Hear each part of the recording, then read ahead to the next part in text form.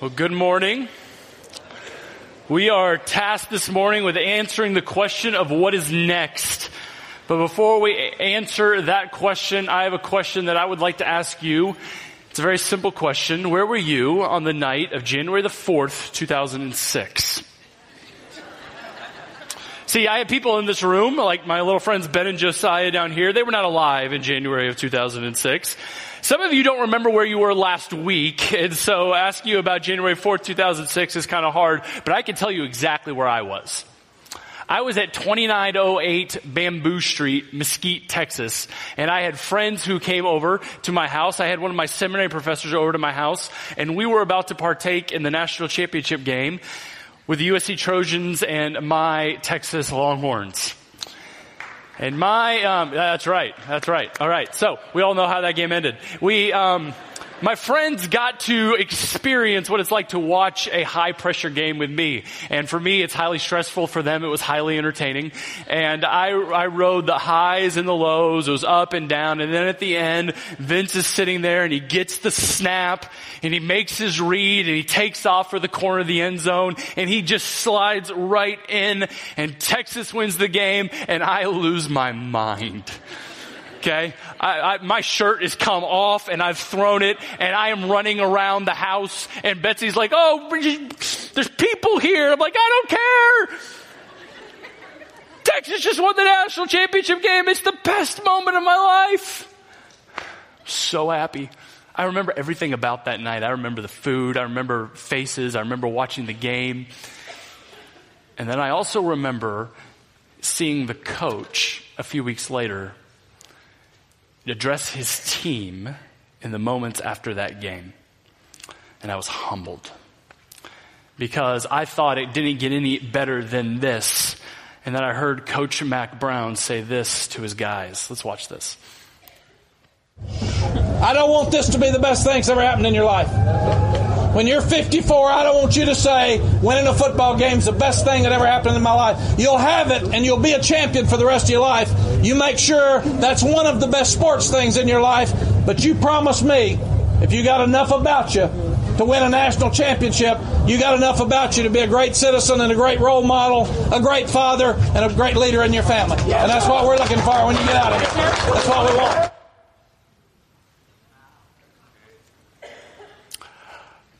I wasn't on that team.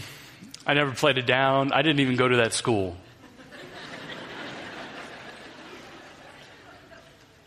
And he looked there at his players afterward and said, don't let this define you. Don't get stuck here. Don't get stuck in a championship in January 4th, 2006. You can be better than this. If you can win this game, you can lead your families and your country and your kids in your house. You can be better. You can keep growing. And for us as believers in Jesus, we have the same question. What's next?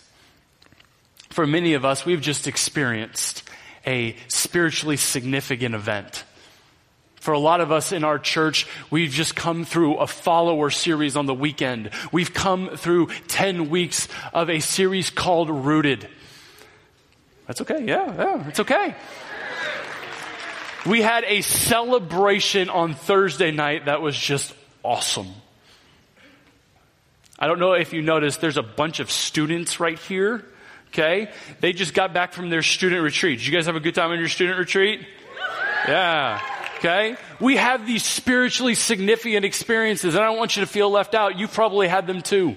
If you haven't been through Rooted, you've gone through a camp in the summer. You've gone through a Bible study. You've had a time period in your life where you felt like you've peaked, where you've hit a mountaintop. And the reason we call it a mountaintop is it's usually followed by something that comes down. And so our question tonight of what's next, or this morning, after a spiritually significant experience, how do we avoid regression or plateau and press on toward our goal of being conformed to the likeness of Christ? Because fall of 2017 is going to quickly evaporate and go away. And we have to continue pressing on to the life that God has called us to. So how are we going to do that? Well, we have 3 scripture stories that we're going to look at this morning. And the first one's found in the book of Joshua. I invite you to turn with me to the book of Joshua chapter 4. And Joshua chapter 4 finds the people of Israel on the banks of the Jordan River. They're about to enter into the promised land that was promised to Abraham and to Isaac and to Jacob, and here they are. And they had just come off of 40 years in the wilderness, where the oldest people had died off because of their failure to believe in the power of God. And Moses had died off, and now Joshua has assumed leadership, and they're going into the promised land, and they come to the Jordan River, and the Jordan River's overflowing. And it's dangerous at this point to cross the Jordan River. But God tells Joshua, have the priests put the Ark of the Covenant on their shoulders and have them wade into the waters. And so the priests obey, and they put the Ark on their shoulders and they wade into the waters, and the waters stop. Now, I don't know if you've ever been in a river. I don't know if you've ever been in this little creek we have down here that's flowing like 2 days a year, right? Water doesn't stop. It's not an accident. It's not just some occurrence that happens. No, God reached down. He stopped the waters from happening, but it gets better. Not only did he stop the waters, he dried the land, and the people of Israel had their second Red Sea experience. They crossed the dry land into the promised land, and when they got to the other banks, the Lord had them stop again. We pick up in Joshua 4, 1 through 7, where we remember what he has done. It says, when all the nation had finished passing over the Jordan, the Lord said to Joshua, take 12 men from the people, from each tribe a man, and command them, saying, take 12 stones from here out of the midst of the Jordan, from the very place where the priest's feet stood firmly, and bring them over with you and lay them down in the place where you lodge tonight. Then Joshua had called the 12 men from the people of Israel, whom he had appointed, a man from each tribe. And Joshua said to them, pass on before the ark of the Lord your God into the midst of the Jordan, and take each of you up a stone upon his shoulders, according to the number of the tribes of the people of Israel, that this may be a sign among you when your children ask in the time to come, what do these stones mean to you? Then you shall tell them that the waters of the Jordan were cut off before the ark of the covenant of the Lord. When it passed over the Jordan, the waters of the Jordan were cut off. So these stones shall be to the people of Israel a memorial forever. So the people of Israel got through. They got past the danger zone. They got into safety, and God had them stop. And he sent 12 men back into the riverbed to pick up stones and to take them and to place them on the side. Now, we don't know what it looked like when they placed them on the side, but we know it looked man-made. It looked like something that didn't naturally occur, so that people would see it and have questions. So that when they came back to that spot and they said, this is unusual, this is not the way it's supposed to be, why is this? Leaders could say, parents could say, I'm glad you asked. Because when our ancestors, when we were coming into the promised land, we came to the Jordan River and it was overflowing. And the Lord your God stopped the waters in its tracks. He did what? He stopped the water. And then he dried the land. He dried the land, and we walked on dry land across in safety to the land that he has promised us. And we put these rocks here so that we could remember what he has done. And for them, it was a bunch of rocks on the side of the Jordan. And for us, it could be a lot of different things. When I was in high school, I had a leader tell me that I should put rocks in my pillow, so that when I laid my head down to sleep at night, I would hit the rocks and then remember to pray. Now, that didn't last very long for me. I don't know if it had something to do with getting tired of hitting rocks on my head, or if it had something to do with the washing machine. But that didn't last very long. But you know, one of the things I do right now is I use sticky notes. And I put sticky notes everywhere. I put them in my car. I put them on my computer. I put them on my desk. I put them there to remind me. When I'm going through a hard time, I pull out some scripture that's applicable and I write it down and I put it there so that I see it and I say it to myself and I pray it and I remember it because God has been faithful in the past and He will be faithful in the future. God will bring to mind sometimes a mentor or a relationship that has been very meaningful to me. And I'll pull out something and I'll write them a letter, I'll shoot them a text, I'll pull up my phone and actually make an old-fashioned phone call. And say, thank you so much for the role that you've played in my life. I would not be the husband that I am, the father that I am, the leader that I am, if not for the hand of God that He used in my life. I remember and I'm thankful. Maybe it's something that you guys could put on your dining room table, that every time you come together around dinner, your family sees it and remembers, this is what God has done. Let us be grateful to Him. Let us remember and celebrate. Maybe it's your Rooted book. You know, for the last 10 weeks, those of you who went through Rooted, you've been filling out this book with prayers in it, with personal answers to questions. You've been wrestling with who God is, and you've been wrestling with brokenness in your life and how to get involved. And that book doesn't have to be something that collects dust on a shelf. It's something you can get out and you can look through and you can say, I was over here and God brought me over here, and you can remember. What will that remembrance be in your life?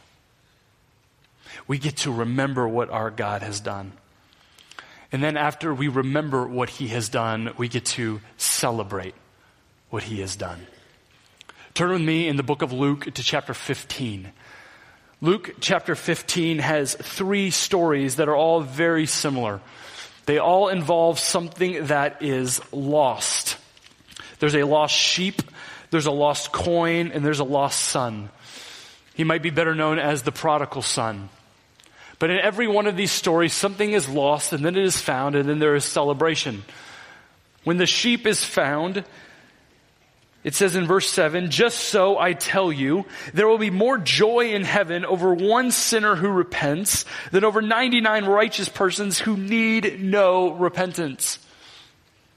When a person crosses the line of faith from death to life, heaven celebrates. More so than over the 99 who are making good decisions. In Luke 15:10, with the lost coin, he says, just so I tell you, there is joy before the angels of God over one sinner who repents.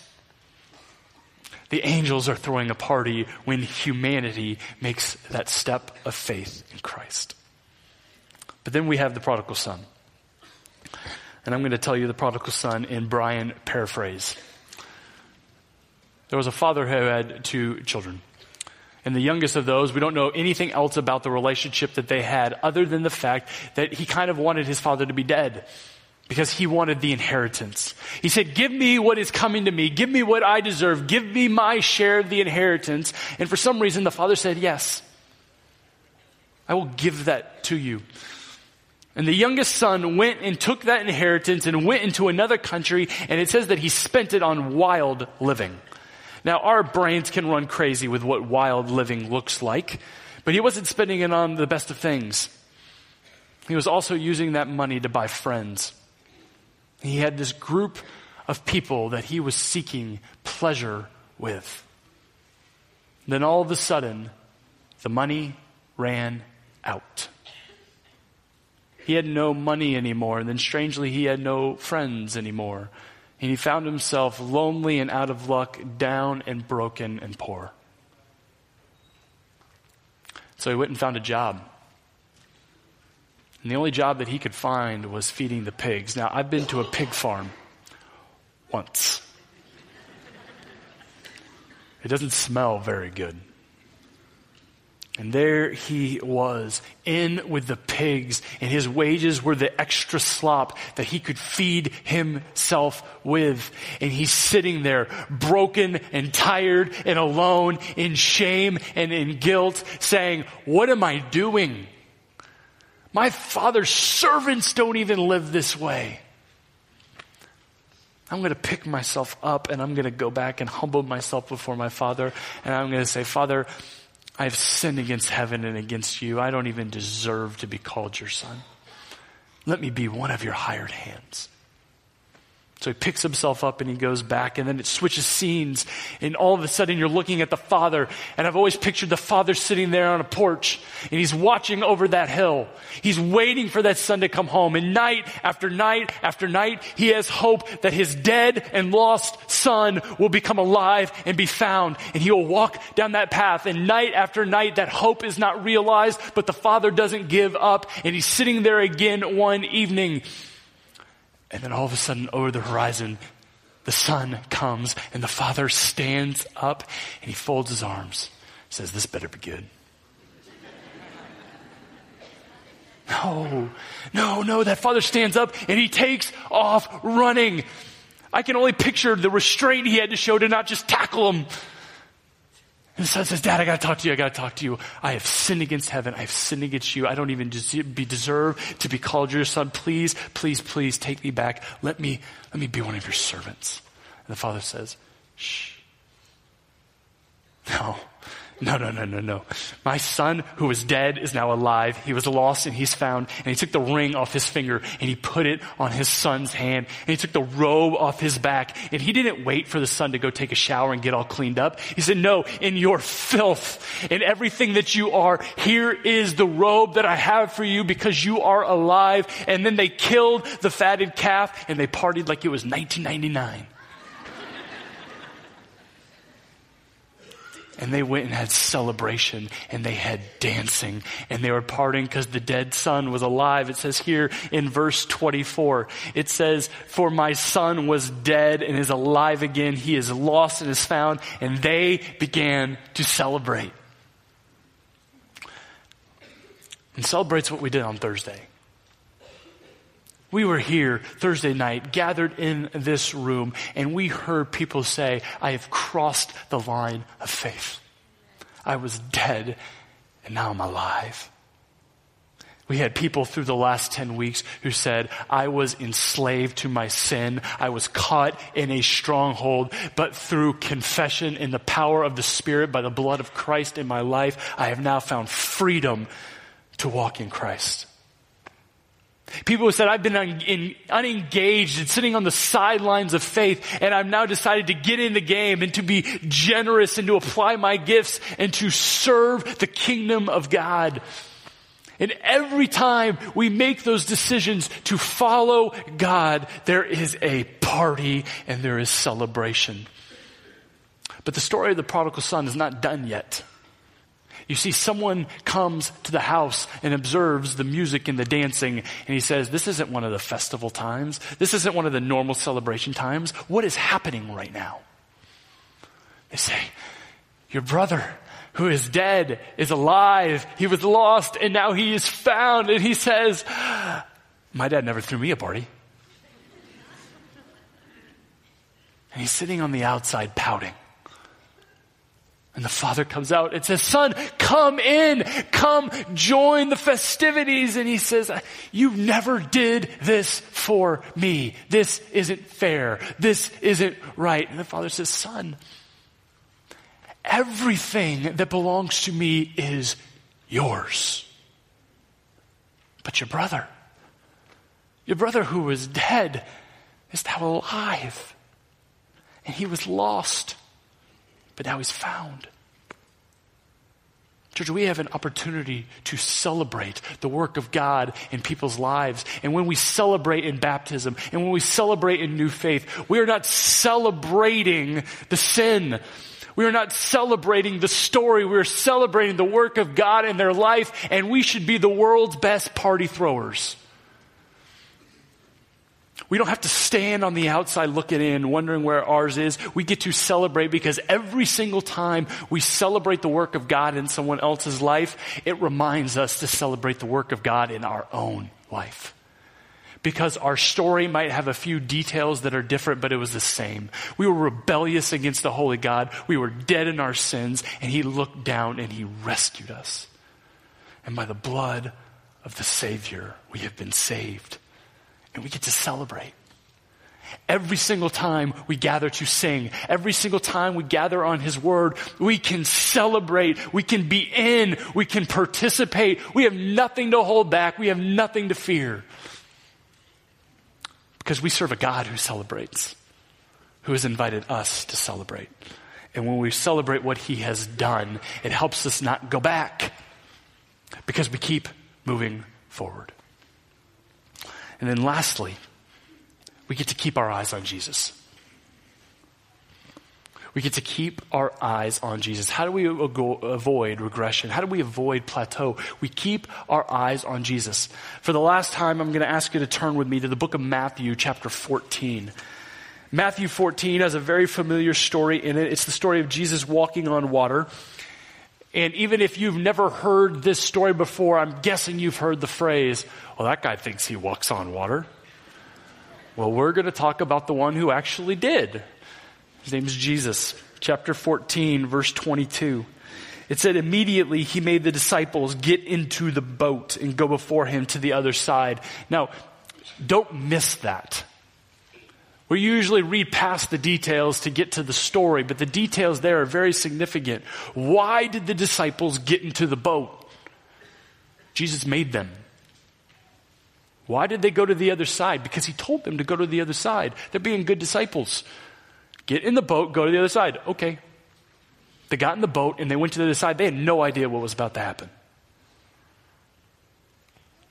Get into the boat, go into the other side. And after he had dismissed the crowds, he went up on the mountain by himself to pray. When evening came, he was there alone. But the boat by this time was a long way from land, beaten by the waves, for the wind was against them. Now, they were probably a little bit scared. Now, they were fishermen. They were used to the sea, but I get a picture that the wind and the waves were crashing in, and it was a little bit supernatural. And there's something going on that they don't get. In the fourth watch of the night, he came to them walking on the sea. But when the disciples saw him walking on the sea, they were terrified and said, "It is a ghost." And they cried out in fear. But immediately Jesus spoke to them saying, "Take heart, it is I. Do not be afraid." Now this always makes me chuckle a little bit, right? Because this is what we say to people when they're afraid. Hey, don't be afraid. Right? Are you gonna make the waves go away? Are you gonna help me with this thing that's coming? Oh, it's you. Okay, it is I. Don't be afraid. And Peter says, "If it is you, Lord, tell me to come. Command me to come to you on the water." And he said, "Come." So Peter got out of the boat and he walked on the water and he came to Jesus. But when he saw the wind, he was afraid, and beginning to sink, he cried out, "Lord, save me." Jesus immediately reached out his hand and took hold of him, saying to him, "O you of little faith, why did you doubt?" When they got into the boat, the wind ceased, and those in the boat worshipped him, saying, "Truly you are the Son of God." And so what happened to Peter? In the midst of a scary storm, he saw Jesus, and he had his eyes on Jesus. He said, "Jesus, if that is you, tell me to come to you." And Jesus said, "Come." And Peter took a foot out of the boat and he put it on the water. And this lifelong fisherman, can you imagine his surprise to feel that ground was solid beneath his feet? And he took that next step and he kept going because his eyes were fixed on Jesus. And that is happening to us when we go through spiritually significant experiences. We are stepping out of that boat and our eyes are on Jesus, and we are fixed on him and we are following him with everything we say and do. And whether it is a student retreat or whether it is rooted, all these things do is help us to focus our eyes on Jesus. And our eyes are fixated on him because he's told us to get in the boat and he's told us to go across the sea. And then sometimes there's these waves. And in the midst of following Jesus, all of a sudden our eyes get sidetracked by the danger and the drama and everything that's going on around us. And that's what happened to Peter. In the midst of keeping his eyes on Jesus, he got sidetracked and started looking at what was around him, and he began to sink. And this is why we regress, and this is why we plateau. Because in the midst of doing exactly what Jesus has called us to do, we are following him and our eyes are fixed on him, and then all of a sudden we get a little distracted by Monday. And we get a little bit distracted by the holidays coming up, and I have to deal with the in-laws again. And I get a little bit distracted by my son or daughters not making really great decisions, and I got to go over here and I got to play Mr. Fix-It or Miss Fix-It. And all of a sudden we get so sidetracked by everything that's going on in life that we forget that we got to keep our eyes fixed on Jesus. Because that is the secret sauce of Rooted. That is the secret sauce of the student retreat. That is the secret sauce of the story that we're going to do in the spring when we do the story of us. And we look at 10 Old Testament stories and how they point us to Jesus. And we're going to incorporate the rhythms of Rooted. Why? Because they help us fix on Jesus. When Rooted began, it was, who is God? And for people who have been in faith for a long time, it was a good refresher that God is 3 in 1, that he is a Trinity, and that he loved us. And some people for the first time came to understand that a loving God looked down on them in their sin and sent his one and only Son to come die in their place so that we might be forgiven. And it drove us into the Word. It drove us to spend time daily with the Lord, because spending time with the Lord fixes our eyes on Jesus. And then we had a prayer experience. And we got together with other believers and we prayed together. A lot of us don't do that regularly, pray together. And then we split up. And we spent an hour alone with God. And some people had never done that before. And it was awesome. And you know what happens when you spend time with God? He begins to reveal himself to you. And in revealing himself to you, he often reveals things about you. And all of a sudden we're dealing with strongholds. And all of a sudden we have things being confessed left and right that you weren't prepared to confess because you just started this as a program. But now you've invited God into your life. You're keeping your eyes fixated on Jesus, and he is bringing these things out. And we are dealing with our sin, and we're seeing healing and forgiveness. We're seeing chains being broken. And then we talk about who we are. We talk about that we've been made with a purpose. Everyone in here was created for a purpose, to serve God, their King, by looking more like Jesus.